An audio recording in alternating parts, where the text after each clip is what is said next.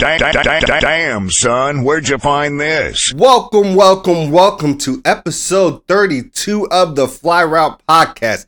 I am your host, Anthony, aka Tony Playboy, aka He's Next. And I'm here with one of my best friends, DeMarcus. You got any AKAs for yourself today? Nah, not today. I'm good. All right, look, let's get right on into the show. We have an exciting show for you all today. We are going to get into the crazy tweet by the Las Vegas Raiders that has drawn a lot of uproar in the sports world recently. We are going to give you the Run Pass Option RPO segment where we give you the hottest storylines of the week and let you know whether we are going to run with them or pass on them. We are going to get into the discussion for MVP. Now that we are at the final leg of the season, things have shaken out a lot differently than some of us may have predicted. And, of course, we are going to give you one more draft segment. We're going to talk about who is the most likely player to fall in the draft. And, last but not least, a big Ballers Bouquet to none other than Russell Westbrook. The Fly Route Pod. The Fly Route Pod. The Fly Route Pod. The Fly Route Pod.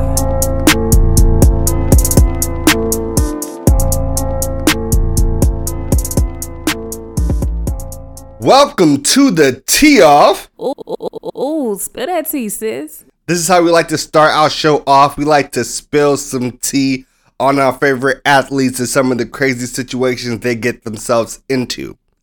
Today, however, we got to talk about a whole team. And no, this is not the Phoenix Suns incident. We are going to talk about a little reach back. A little bit. I was like, what the Suns do? They've been playing well. They have been playing well. But instead, we're going to talk about the Las Vegas Raiders. All right. So yesterday, in the wake of the George Floyd trial coming to a close, the verdict coming out, they decided to make this tweet. They tweeted, and it's a graphic tweet of "I Can Breathe." Under it, it says the date for 2021. And I can't help myself. I am going to make it "I Can Breathe 420" joke. Just because, referencing it is more than enough. Listen, when you first told me about the tweet, I read the comments, the feedback, and I said, maybe Mark Davis, the Raiders owner who sent out this tweet, was just enjoying 420 a bit too much and forgot about the context and would now rather not tell us that he was enjoying a little bit too much of the recreational activities in Las Vegas. It is legal in Las Vegas. It is indeed. And the NFL has finally stopped testing for it. So, but let's talk about this. Who is this man's social media manager? Because you got to think about it like this. When this first comes out, everybody's going crazy about it. He says, the owner, Mark Davis, he's like, I take full responsibility for this. It was no one else's idea. I wanted this tweet to be put out. He does not have his own personal Twitter, so he does not tweet. So you got to think, he gets on the phone, he makes a call. Mm-hmm. Right? You got to think about how this goes down because everybody's like, oh, they're going to fire the social media manager. How did this social media manager let this shit happen? And now I'm thinking no.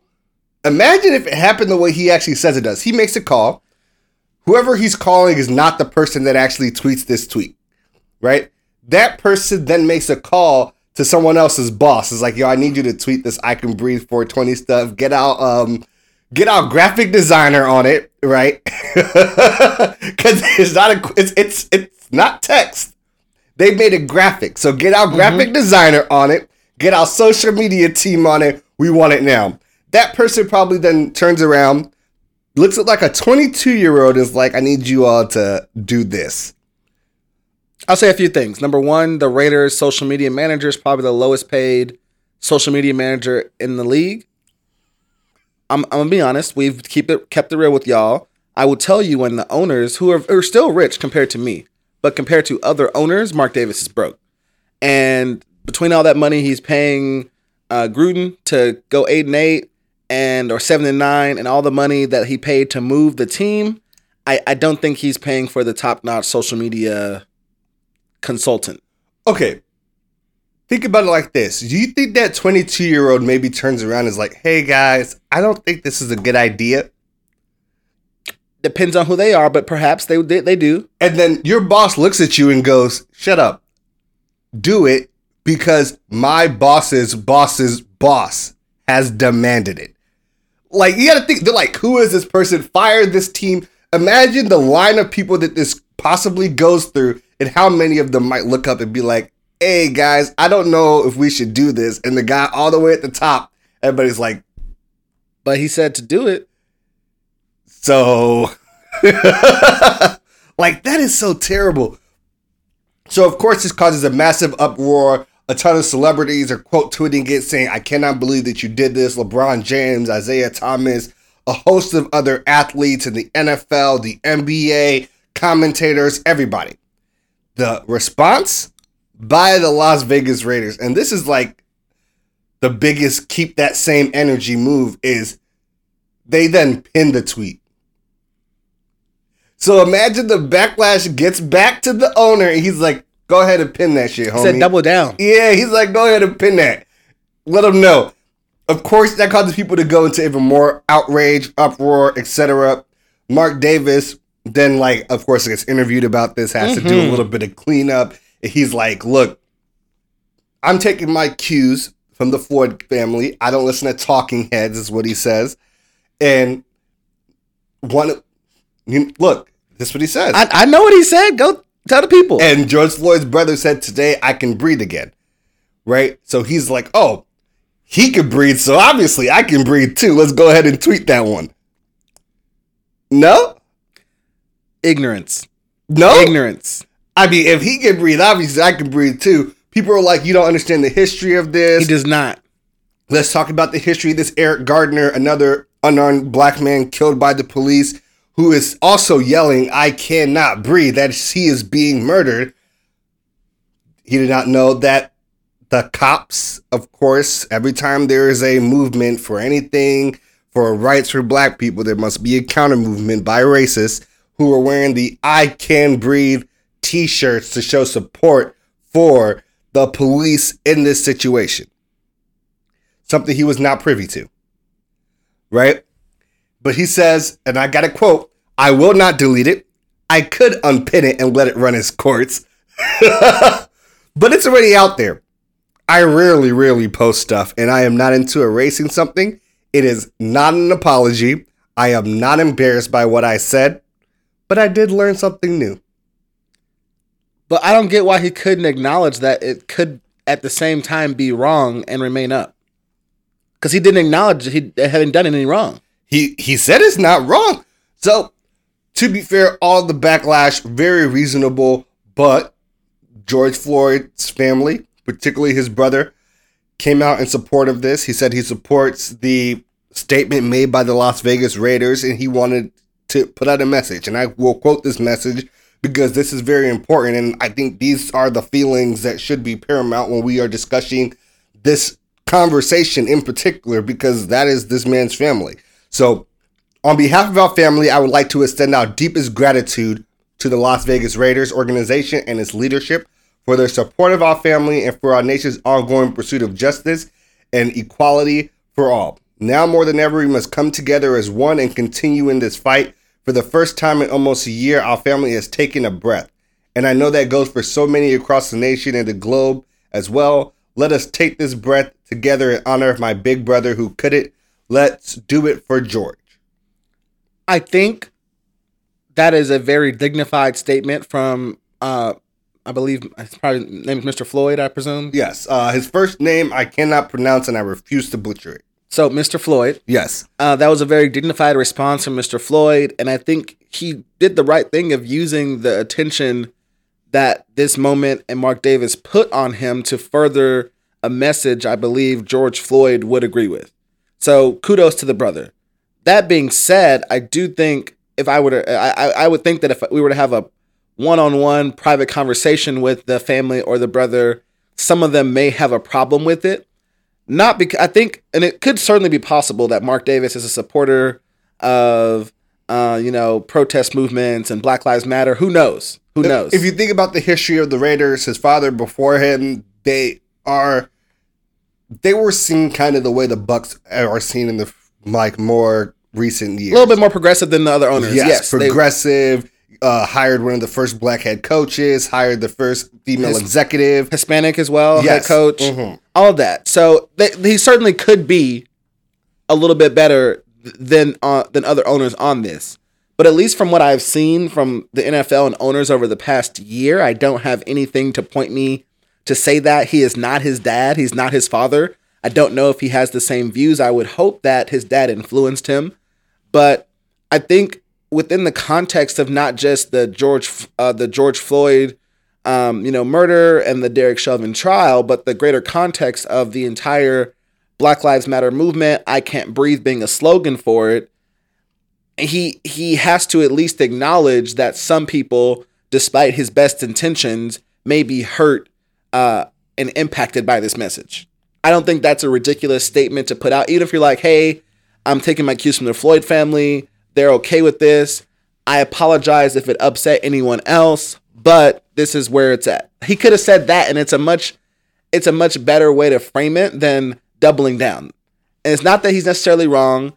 I think you're right. We should defer to the family on this, but I would say the family's doing the dignified thing as opposed to maybe what they sometimes want to say. And there's one member of his family as well. We don't know what other members feel about this. So that's my little piece on that.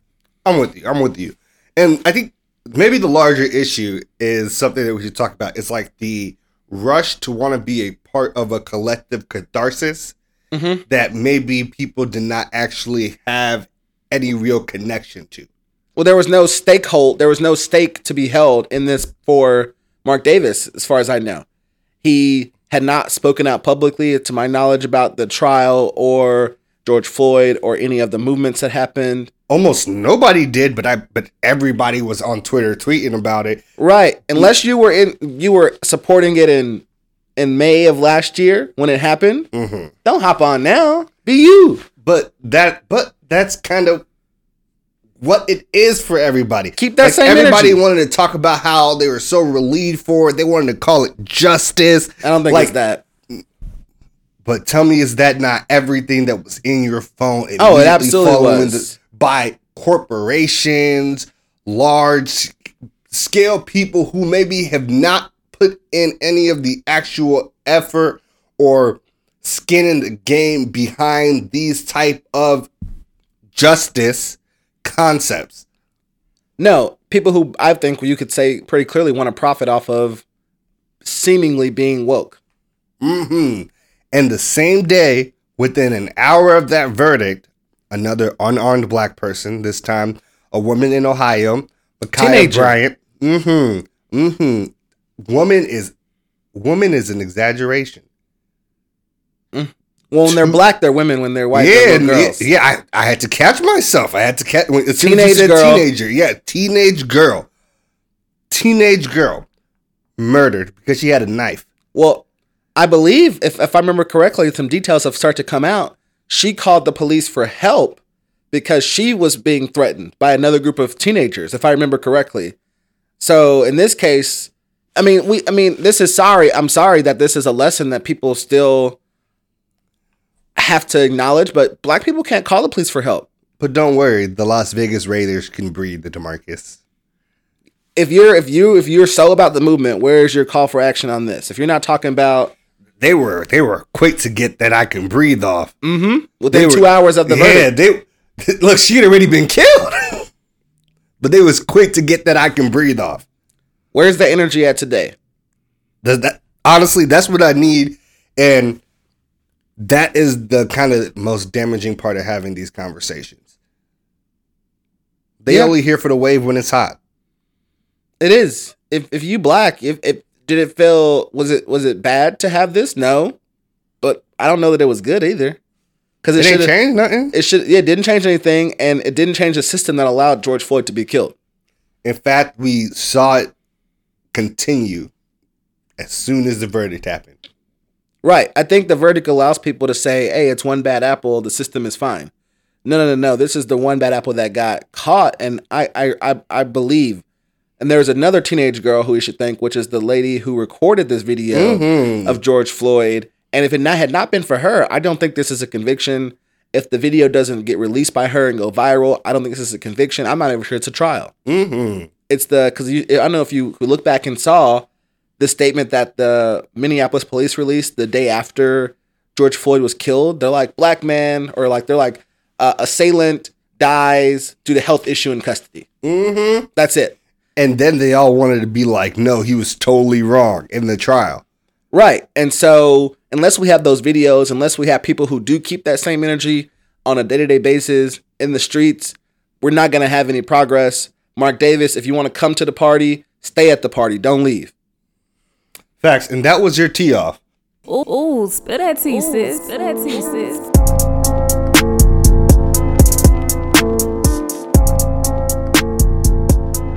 Y'all, it's Tony Playboy. All right, let's get into the RPO Run Pass Options segment where we give you the hottest storylines in sports news for the week and let you know whether we are going to run with them or pass on them. Take us away, DeMarcus. So we're going to talk about a former great passer in the association, Dwayne Wade, who recently became part owner of the Utah Jazz and will now join their ownership group. What's your initial reaction to this, run or pass? Okay, I'll run. My initial reaction is the Utah Jazz? The Utah Jazz. Yeah, that was my initial reaction. Like, the Utah Jazz, question mark. Then it was like, great for D-Wade. It's great to see the, greats in a sport then get to that next level of ownership. I immediately think, why not the Heat? He is a literal Heat legend. Some people might call him the greatest player to ever wear a Heat jersey. Or the Bulls. Well, it's hometown. He played a year and a half there? A year. But that's his hometown team. It is his hometown team, but he played a year there. Okay. It was great to have him there for the city, but it so wasn't you can get your D-Wade jersey? Stop. He's a Miami Heat. That's what we will always think about D-Wade as. D-Wade in the Heat jersey. D-Wade getting the nickname Flash and leading them to a chip with Shaq, then 2 more chips next to LeBron. D-Wade is a Heat lifer, basically. But here we are. So I immediately thought, well, why not the Heat? And it's weird because on the day this came out, the Heat owner, Mickey Arison, tweeted, and he actually said, I want to congratulate Dwayne Wade. We discussed him joining the Heat ownership group at some point in time. He declined at that point in time. And then this happened. I want to wish him the best. I wish he had reconsidered my offer, but that's okay. So he seemed a little salty when he did it, right?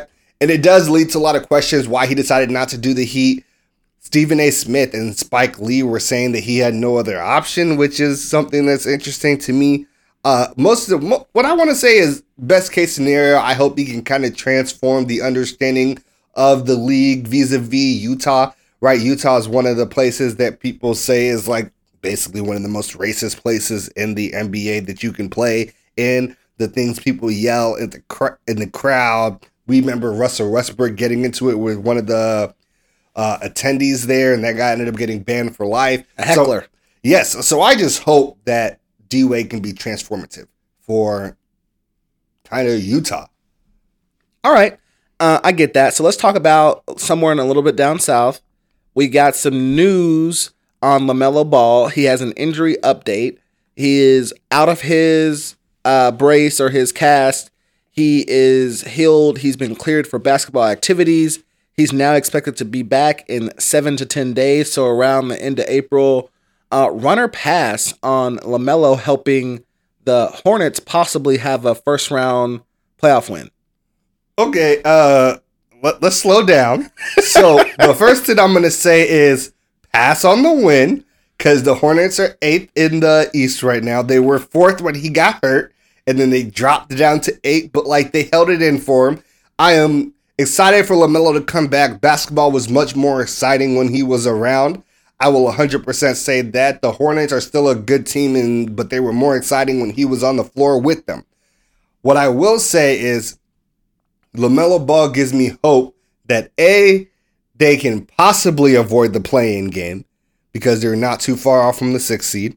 But more importantly, if they end up in the play-in, LaMelo Ball gives me faith that they will win that play-in series and get to the actual playoffs. Unfortunately, that means they might hit like the Nets or Philly. So no, pass on them winning. They'll get crushed. Well, if they avoid the play-in, that means they're number 6. They might. And that would be, who's the third team in the East right now? Bucks. Or in the fourth would be either probably Atlanta or... They'd have to get to 5. I don't think they have to get to 5. They have to get to 5. No, they don't get there. I don't think they can. Their best is 6. It's not extremely likely, but they're 8 right now. They shouldn't fall out of 8. They should be in the play-in tournament. I imagine that they can, with LaMelo, get out the play-in tournament, get in the playoffs, have a exciting first round where we get to see LaMelo Ball play against some of our greats, but like ultimately they'll lose. But it'll be great to watch. He is basically, as soon as he steps on the court, he has reclaimed the Rookie of the Year award. Period. I agree. Now let's move on to Alex Smith, who after 16 seasons recently announced his retirement from the NFL. Run or pass on Alex Smith being a future Hall of Famer? Pass on him being a future Hall of Famer. He's a former number 1 overall pick. He had an amazing career, and what he has done in the past year is unfathomable. He basically blew apart his leg like the injury he got to his leg is something that you would see in the military, not in football. Had like a ton of surgeries, came back, and it's crazy to me to say this, but has there ever been a comeback player of the year who retired the very next season? I think that might be the first in NFL history.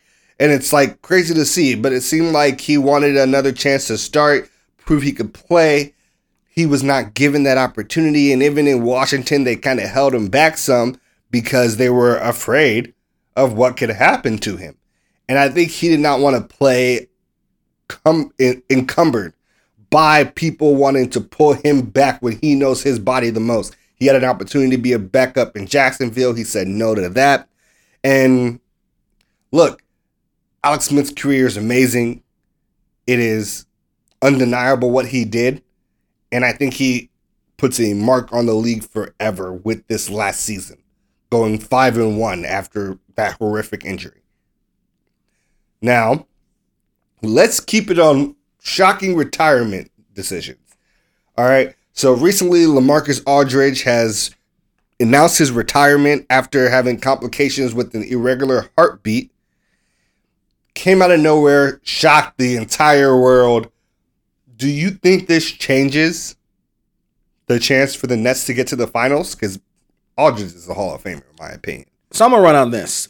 I agree. Aldridge is a Hall of Famer. He has been a great player for at least 2 different franchises. He, I believe, helped bring the Trailblazers back to relevance in the mid-2000s and helped form the bridge to the current Trailblazers era with Dame and kind of the core that is there now. He then went to San Antonio, helped kept the Spurs relevant as the kind of core retired and kept them a contender and a playoff team under Pop and got some help eventually, and then was about to go on his kind of third act and help the Nets, I believe, get to at least the finals. And it's sad to not see him there because I think that he has a big impact on the Nets going into the playoffs. The Nets have been super hurt. Harden is out indefinitely. KD got nicked up again. Kyrie could eat a piece of chocolate cake and not want to come into work tomorrow. So he was going to be an integral part of this team, especially with the number of bigs they were going to have to go through in the East to get to where they want to go. So between him not being there to guard and or give work to Giannis or Embiid or whomever, that's going to make it much harder for the Nets to get to the finals and where they want to go. All right. Let's move on to some other major basketball news. It has been announced that the GOAT, Michael Jordan, will be the one to induct Kobe Bryant into the Hall of Fame. Is this the right choice? Run or pass? Oh, I'm going to run. This is a fantastic choice. I believe this choice would have happened regardless of Kobe passing away or not. Last year, about this time, we're all watching the Last Dance documentary. There's an episode dedicated to Kobe, and there's lots of Kobe stuff sprinkled in throughout. And basically what we learn is that Kobe and MJ were a lot closer than any of us had ever been led to believe. MJ was helping 18-year-old Kobe work on his game.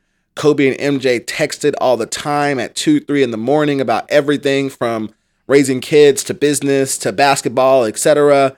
And in particular, Michael's speech at Kobe's memorial last year also solidified this. So between their close relationship, the idea that they already talk, and probably, and I believe, I like 99.99% believe that if Kobe Bryant is alive, Michael Jordan is the first person that he asked to present him for the Hall of Fame, because there is no Kobe without Michael. Kobe's game is Michael's game. Kobe will admit it. Kobe would tell you there's no debate about who's better, Kobe or Michael, because there's no Kobe without Michael. And so I think this is a fantastic move. I don't know who requested this. I don't know if it was Vanessa Bryant or, someone else. I know he's not close with his mom and dad, so maybe it was his wife. But fantastic, fantastic choice. I want to watch this speech. This may be one of the few times that I tune into all of the Basketball Hall of Fame festivities. And I would not be surprised if I shed some tears by the end of that. Okay, speaking of, Vanessa Bryant, what's going on? Recently, we've heard that Nike and Kobe's shoe relationship has currently ended. They did not renew their contract. Conversation. Do you think this is permanent? Run or pass? I'll run. I'm not sure if it's permanent. I do respect Vanessa's right to manage the way her husband is viewed in the world. I don't know if this is I think it's probably more about a who controls what comes out kind of thing, as opposed to anything else that anyone could speculate about. No one should be upset with Vanessa about this. This is her right, 100%. If I am her, I think I should have some control over whether or not I see images and reminders of my now deceased husband and daughter every day. Yeah, and it also was reported that Kobe was planning to split with Nike anyway. They have a current dispute about how Nike kind of short sells stock to create a massive hype and accessibility. So making the key frame, when she was asked about this, about accessibility to the shoes if they exist, was massive. And it's something that we don't think about enough because of the oligarchy that is shoes. Well, Nike in shoes in particular, because everybody, when they heard about this, was more upset for selfish reason. They're like, I'm not going to be able to buy any Kobe's anymore. Mm-hmm. Man, I don't care about you. Mm-hmm. You ain't, I could care less, quite literally. You are not important in the big scheme of things. The Bryant family and the other people lost in the tragedy last year are the most important people. I don't care what you think. So if this is what Kobe wanted, if this is what Vanessa wants for her husband's image, then so be it. All right, one last thing here, a little cleanup from last week is the Aaron Donald update. He's innocent. A video showed that he was actually helping the man that sued him as he was getting jumped. And the man, as well as his lawyer, have issued an apology to Aaron Donald. Weirdly enough, you criticized me for taking a knee on this exact issue last week because there wasn't enough information. Where are you at with this story right now? I think it's always important to wait for the facts. We try to do that here quite a bit, actually, where we will maybe not be as, quick to jump on somebody and to pass any judgment on them until we have more of the facts. And this is going to continue to be a thing on this show, especially, I think, in particular, the context of we are both black men and we understand how narratives about black men happen sometimes. And sometimes there's no truth to them whatsoever. In this case, one little trickle came out. We said, let's wait for some more information. More came out. The accuser was, fortunately in this case, humble enough to say, my bad, I made a mistake. It wasn't Aaron Donald. But there are plenty of cases where that does not happen. And there's a whole ordeal. That. Did you see the video? Yeah. Bruh came in and tried to grab 3 niggas off of him. But there's another case where the man. What if there was no video? Facts. Another case where what if there was no video? We got to give. This is why it's always important, I think, in these cases. So I think if there's no video, and these are two very different cases, and either this Aaron Donald fight or George Floyd, it goes totally differently. It goes totally differently. So thank God for someone who ever invented the cell phone video camera. And we are going to continue to hold judgment until we get more information, even if it seems as though information that's already out there is overwhelming.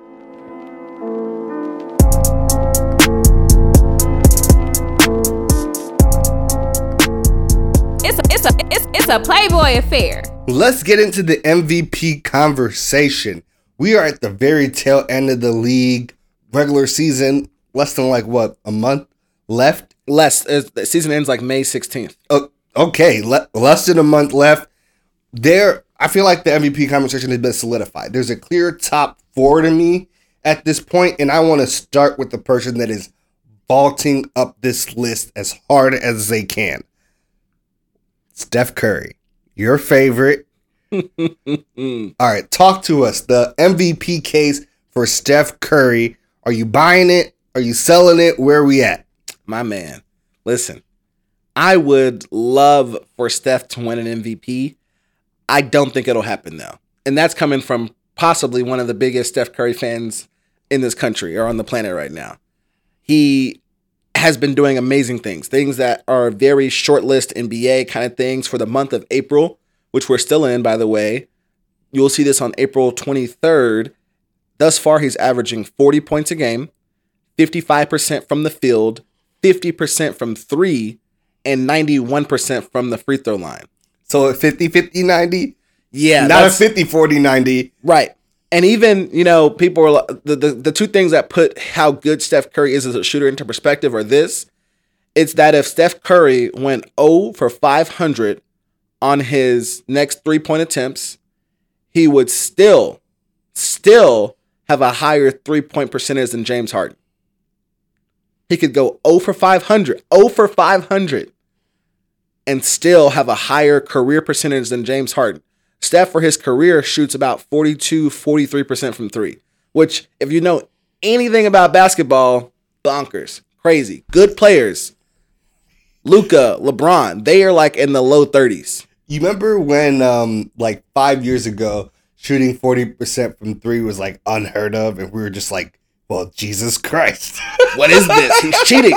He broke the game. He's a cheat code. He's still a cheat code, by the way. Oh, the cheat code is worse now. Yeah, the thing with Steph is he is the only player ever to have a unanimous MVP season. That was the 2015-16. The team goes 73-9. He breaks his own 3-point record with over 400 that season. Just ridiculous numbers, 50-40-90. And he's playing better than that right now and has been for an extended stretch of the season. I just think it's going to come a little bit too late for it to factor into the narrative for a lot of NBA writers. That and the Warriors are too low down in the Western standings. He's missed a little bit too much time. They've slipped a little bit too much for him to be there. They can't win when he doesn't play. No. And the crazy thing about this is this brings me to the second person that I want to talk about, and that's Dame. Okay, so if you're a frequent listener of the pod, when we first wanted to have a smaller MVP conversation, we talked about Jokic and Dame. Mm-hmm. And I had my entire cape on for Dame. I was flying the flag high. I was like, watch, Dame is going to go on a tear to end the season, and it's going to vault him up in our minds. And then Steph Curry did everything that I thought Dame was going to do. What he always has done. And Dame instead fell off. Dame has fallen off. In the month of April, he now averages only 21 points a game. His season average is 28, right? So he's gotten worse over this last month.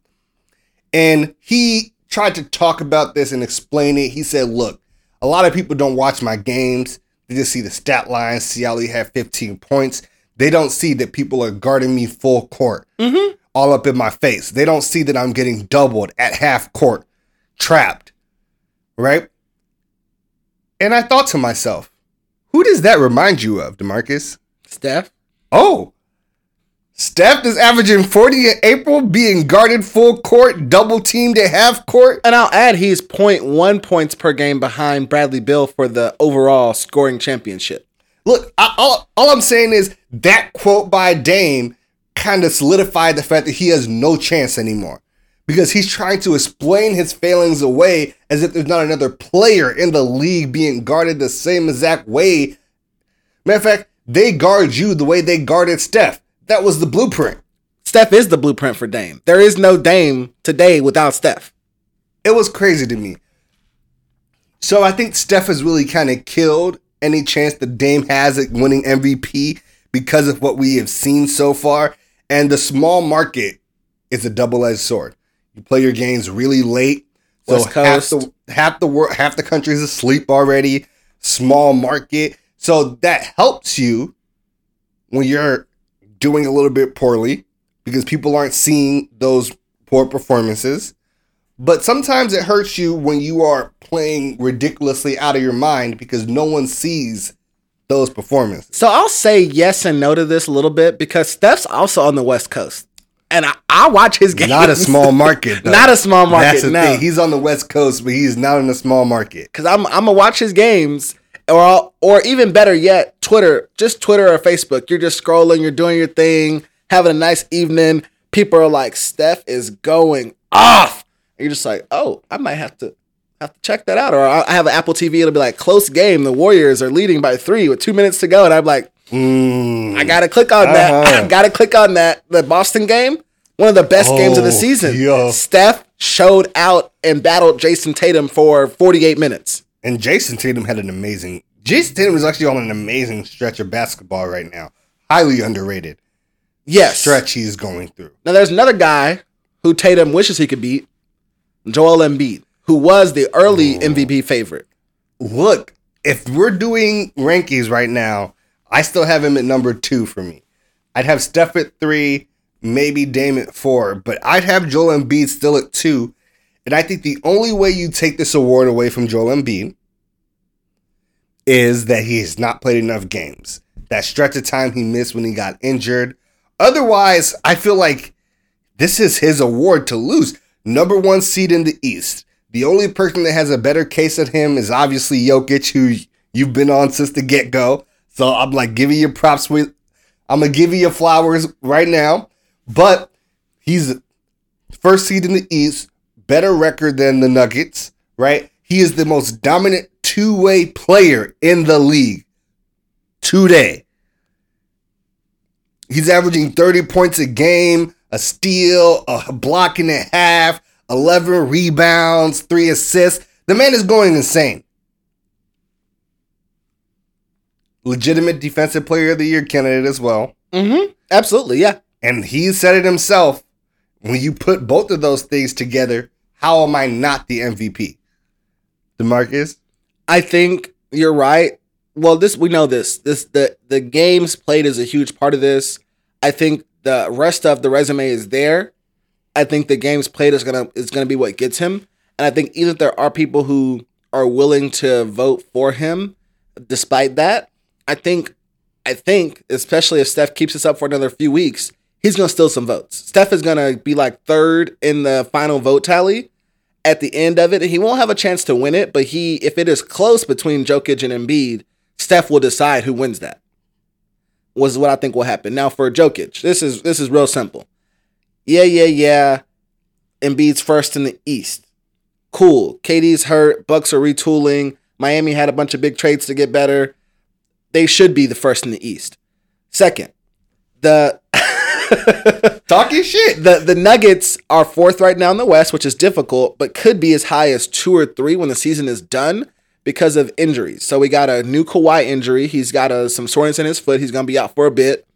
The Clippers are, I think, 2nd right now. Yeah, but or 3rd. Paul George is playing nuts. He is not letting the Clippers falter at all. He is absolutely. But then we also have the injury to Jamal Murray, and I think the Jazz will come down a little bit off of that. And so I think the Nuggets can get highest. Donovan Mitchell. I'm sorry, yeah, Donovan or that but they're both injured, to be fair. Yes. Anyways, everybody injured, but Jokic is still there. The teams in front of him are mostly going to fall, except for the Suns, I think. And so he can get as high as the 2 seed in the West, which is just great. That's difficult to do. That's hard stuff. You had a fantastic season. The narrative is already there. He's had huge improvements off of last year. Now that other injuries are happening on his team, he is still the catalyst driving them to wins every night. It's all there. There's no way he loses if after Jamal Murray gets hurt, he leads them to actually propel up the standings. Yeah, if he gets them to second, that's MVP. I don't think he can get them to second. It's Jazz, not as far off as you think. The Jazz are really still a far good team up there, dude. Like just between the Jazz and the Suns, I just like 3 at best.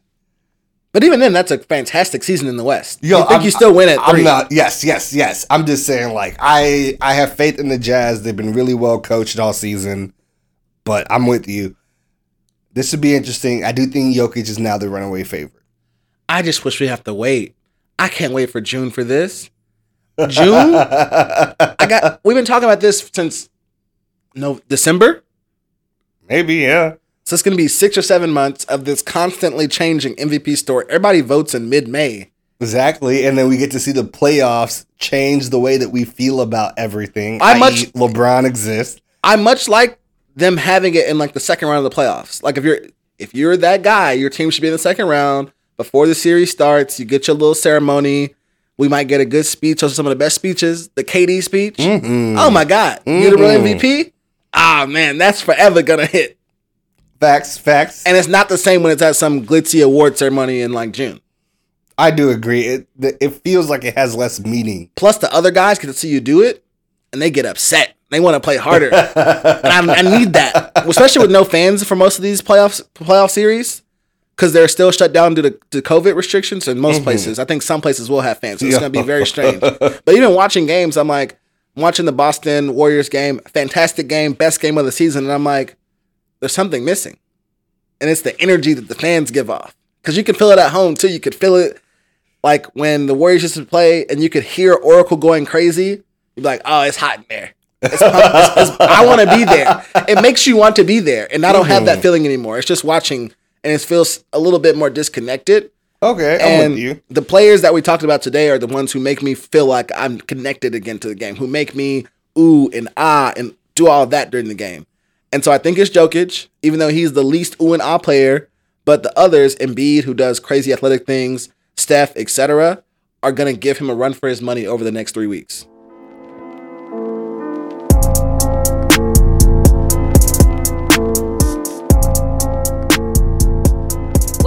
What's up, Playboy? All right. I want to get into some draft talk. This is about like the last time we're going to be able to talk about the draft before it happens. And every year, there's always a person that has a ton of media hype. We talk about it a lot. People think it's going to go super high, and then he plummets and falls down the draft heavy. And I always think in retrospect, there's also a lot of like, we could have seen this one coming. There was some bad tape out there. It's all media guys talking about this person. And afterwards, you look at it all and you're like, there is no way anybody, like any GM or coach, could have thought all the things that we were thinking. You know what I mean? Look, yeah. And every year, I feel like there is that one guy that does that for me. So the thing that I did real quick was Google Jordan Love mock draft. Yes. And I want to tell you, I think who is this year's Jordan Love is really my question. So Sports Illustrated had Jordan Love going possibly 5 or 6. CBS Sports RJ White had him going 6. NFL's Chad Reuter had him going 10. ESPN Todd McShay had him going 6. Right? Look, he went 26th. Yeah, and I'm looking at the teams they had taking him. I'm like, these don't make any sense. Yeah. They had what? The Saints, the Chargers, the Dolphins. People who did take quarterbacks, but not that guy. I was sure last year before the draft that Tua was going to Miami. That was all but done. And I knew that as a regular person walking on the streets. New Orleans had Drew Brees, and then they had 2 backups that they liked. They had Jameis Winston and they had Taysom Hill. Yes. There's no way they're drafting a quarterback number 10. Bull. And then we got the Chargers, who we know were in love. I do mean in love, like romantically in love with Justin Herbert. Mm-hmm. They were never going to draft Jordan Love. Like, no. Look, and it was the right choice not to.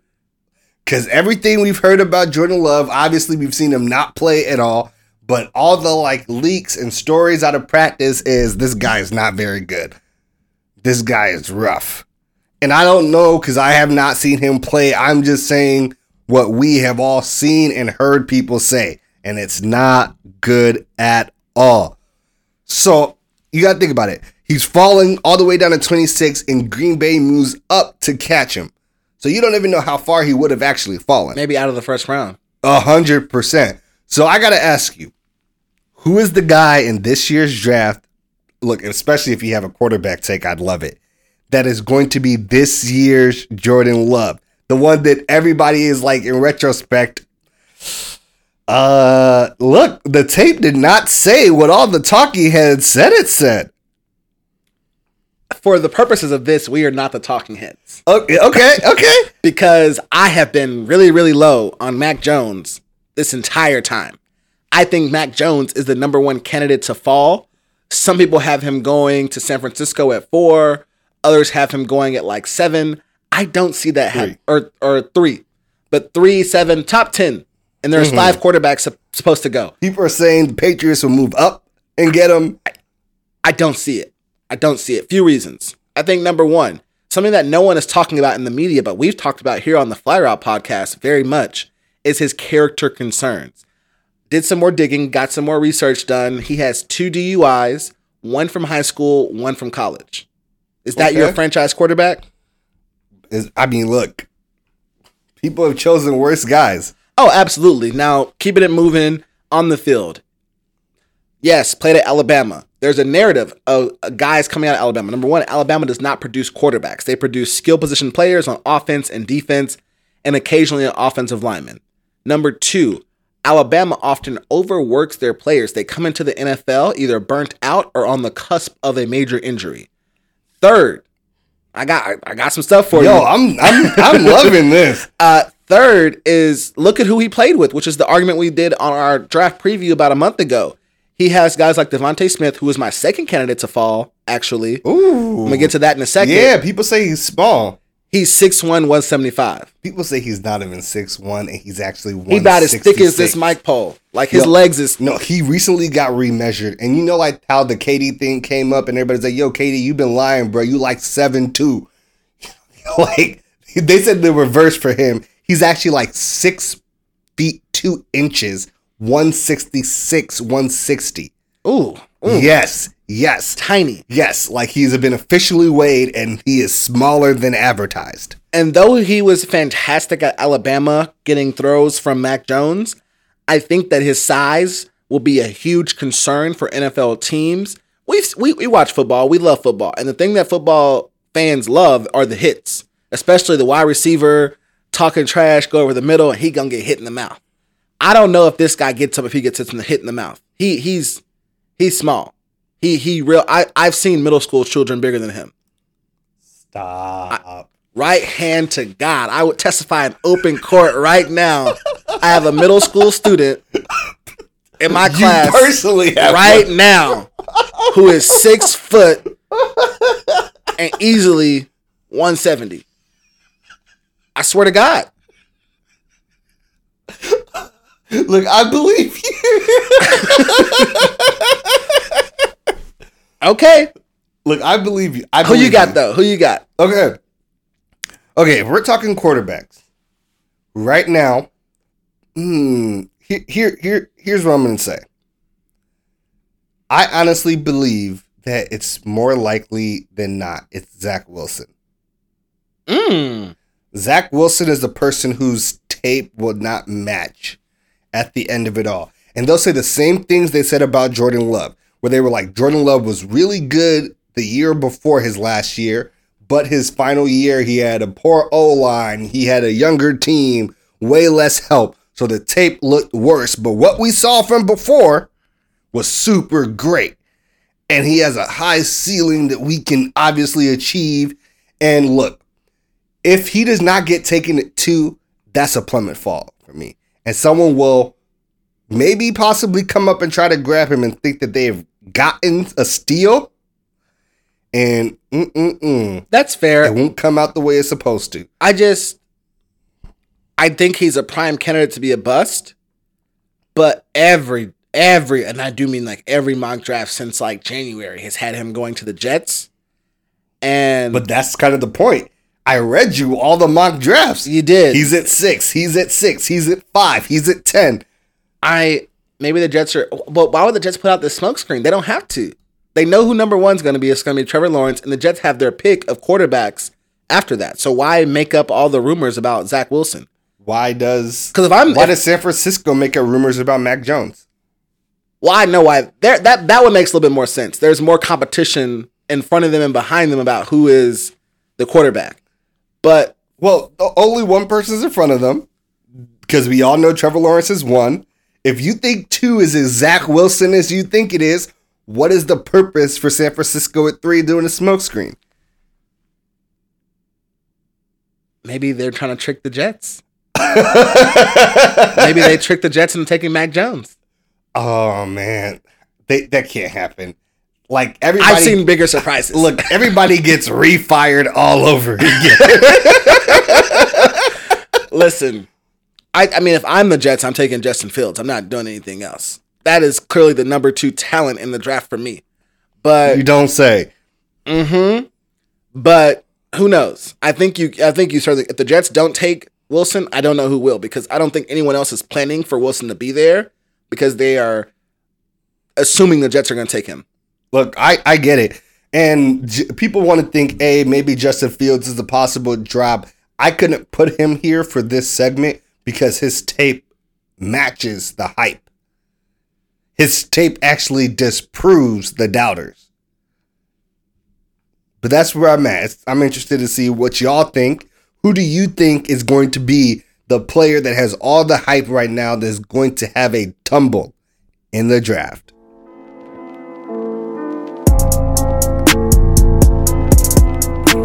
The Fly Route Pod. The Fly Route Pod. The Fly Route Pod. The Fly Route Pod. All right. Welcome to the final segment of our show. The heart of our show, Ballers Bouquets. Too often in the media, people only want to focus on the negative and salacious things athletes do and never want to give them their credit where credit is due. Here, we like to make a change. Yes, sir. And for this week, we're going to do a little bit different than we normally do because this one hits home for me in a couple different ways. Those who watch the show, something you should know about me is I love history. Whether it's about sports or the world in general, history is my thing. I could watch black and white documentaries all day. It's exciting to me. And there is a big part of our American history that many people don't know, especially if they don't have HBO Max. And you'll understand why in a second. One NBA player has gone out of his way to make sure that more people know about this history. This week's recipient of the Ballers Bouquet is Russell Westbrook.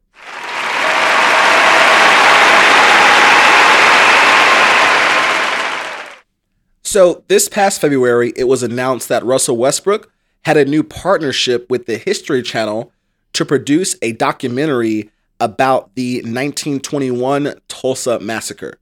Now, as I was alluding to, those who don't know this history and have not seen the show on HBO Max, Watchmen, may not be aware of it. And there were many people in our country who were not aware of the 1921 Tulsa Massacre until watching the HBO show Watchmen, who had an episode depicting the violence and destruction of what was then known as Black Wall Street. So for our fans who maybe don't know this story, they're Tulsa, Oklahoma, which is about an hour north of the Texas border, I think, something like that. In Oklahoma, nice kind of mid-sized town in the 20s, they had a thriving area known as Black Wall Street. Imagine wherever you live, the most affluent part of your town with businesses and shops and homes. But instead of those people being white or anything else, they were black. All the people who worked there were black. People who shopped there were black. The owners were black. This was one of the kind of meccas of black life in the U.S. in the 20th century. And then in 1921, a bunch of racist people got upset. And as they do over something that is meaningless in the scheme of things. And they burned it all down and they killed hundreds, if not thousands of people. We're not exactly sure how many people were killed because there's so little evidence and proof left over after this. But Russell Westbrook, who is signed on to help be a producer for this documentary, he says himself even, quote, "The Tulsa Race Massacre was not something I was taught about in school or in any of my history books. It was only after spending 11 years in Oklahoma that I learned of this deeply troubling and heartbreaking event. This is one of many overlooked stories of African Americans in this country that deserves to be told. These are the stories we must honor and amplify so we can learn from the past and create a better future." This is going to be a 2-hour documentary. The current working title is Tulsa Burning, the 1921 Race Massacre. It's supposed to be jam-packed. Like, I think it's supposed to actually be good. Like, I am looking forward to watching this. We are going to have a really good documentary filled with Peabody winners, Emmy Award winners. It's going to be produced and directed by all sorts of history and film people who know their stuff. The History Channel put out a news release to announce their partnership with Russell Westbrook. They will also join Russell Westbrook's Why Not Foundation, which we've also featured on the Fire Out Pod before. That foundation seeks to work with children. I believe this new partnership is going to help educate children about this event as well as many other Americans and communicate the importance of investing in Black communities. And this is so important. There's a lot of the dominant narrative in society that Black people are not successful because of something that Black people did. And that is absolutely not the case. In most cases, 99.9% of cases, I believe, where Black people are not successful in this country, it's because of a history of systematic racism and inequality and events like the Tulsa Race Massacre occurring, where Black wealth was being created and white people decided that was not okay and they destroyed it. And so the release of this documentary will take an in-depth look at what it was like when we invested in Black communities or when Black communities invested in themselves and what it looked like to have a thriving Black Wall Street. This documentary is going to feature rare archival footage and imagery from the time, weaved in amongst present-day stories and interviews from historians and representatives from different organizations, and of course, I assume at least Russell Westbrook. Congratulations, Russ. We look forward to the documentary. I am genuinely excited to see what kind of work you do. Y'all, it's Tony Playboy. All right, that is it for episode 32 of the Fly Route Podcast. As always, we appreciate each and every single one of you for listening, taking the time out of your day to rock with us. We appreciate all of y'all. We want to hear what you think. Hit us up. Let us know, what are you thinking about? What do you want to hear about? Get all up in our DMs. Ironically, DeMarcus said he wanted smoke in the comments on YouTube, and then y'all gave it to him. So thank you. I am genuinely happy when you all are upset with my takes. Come back for more. I have some more spicy stuff next week. So we're loving all the engagement. Keep a lookout for us. We'll see you all next week.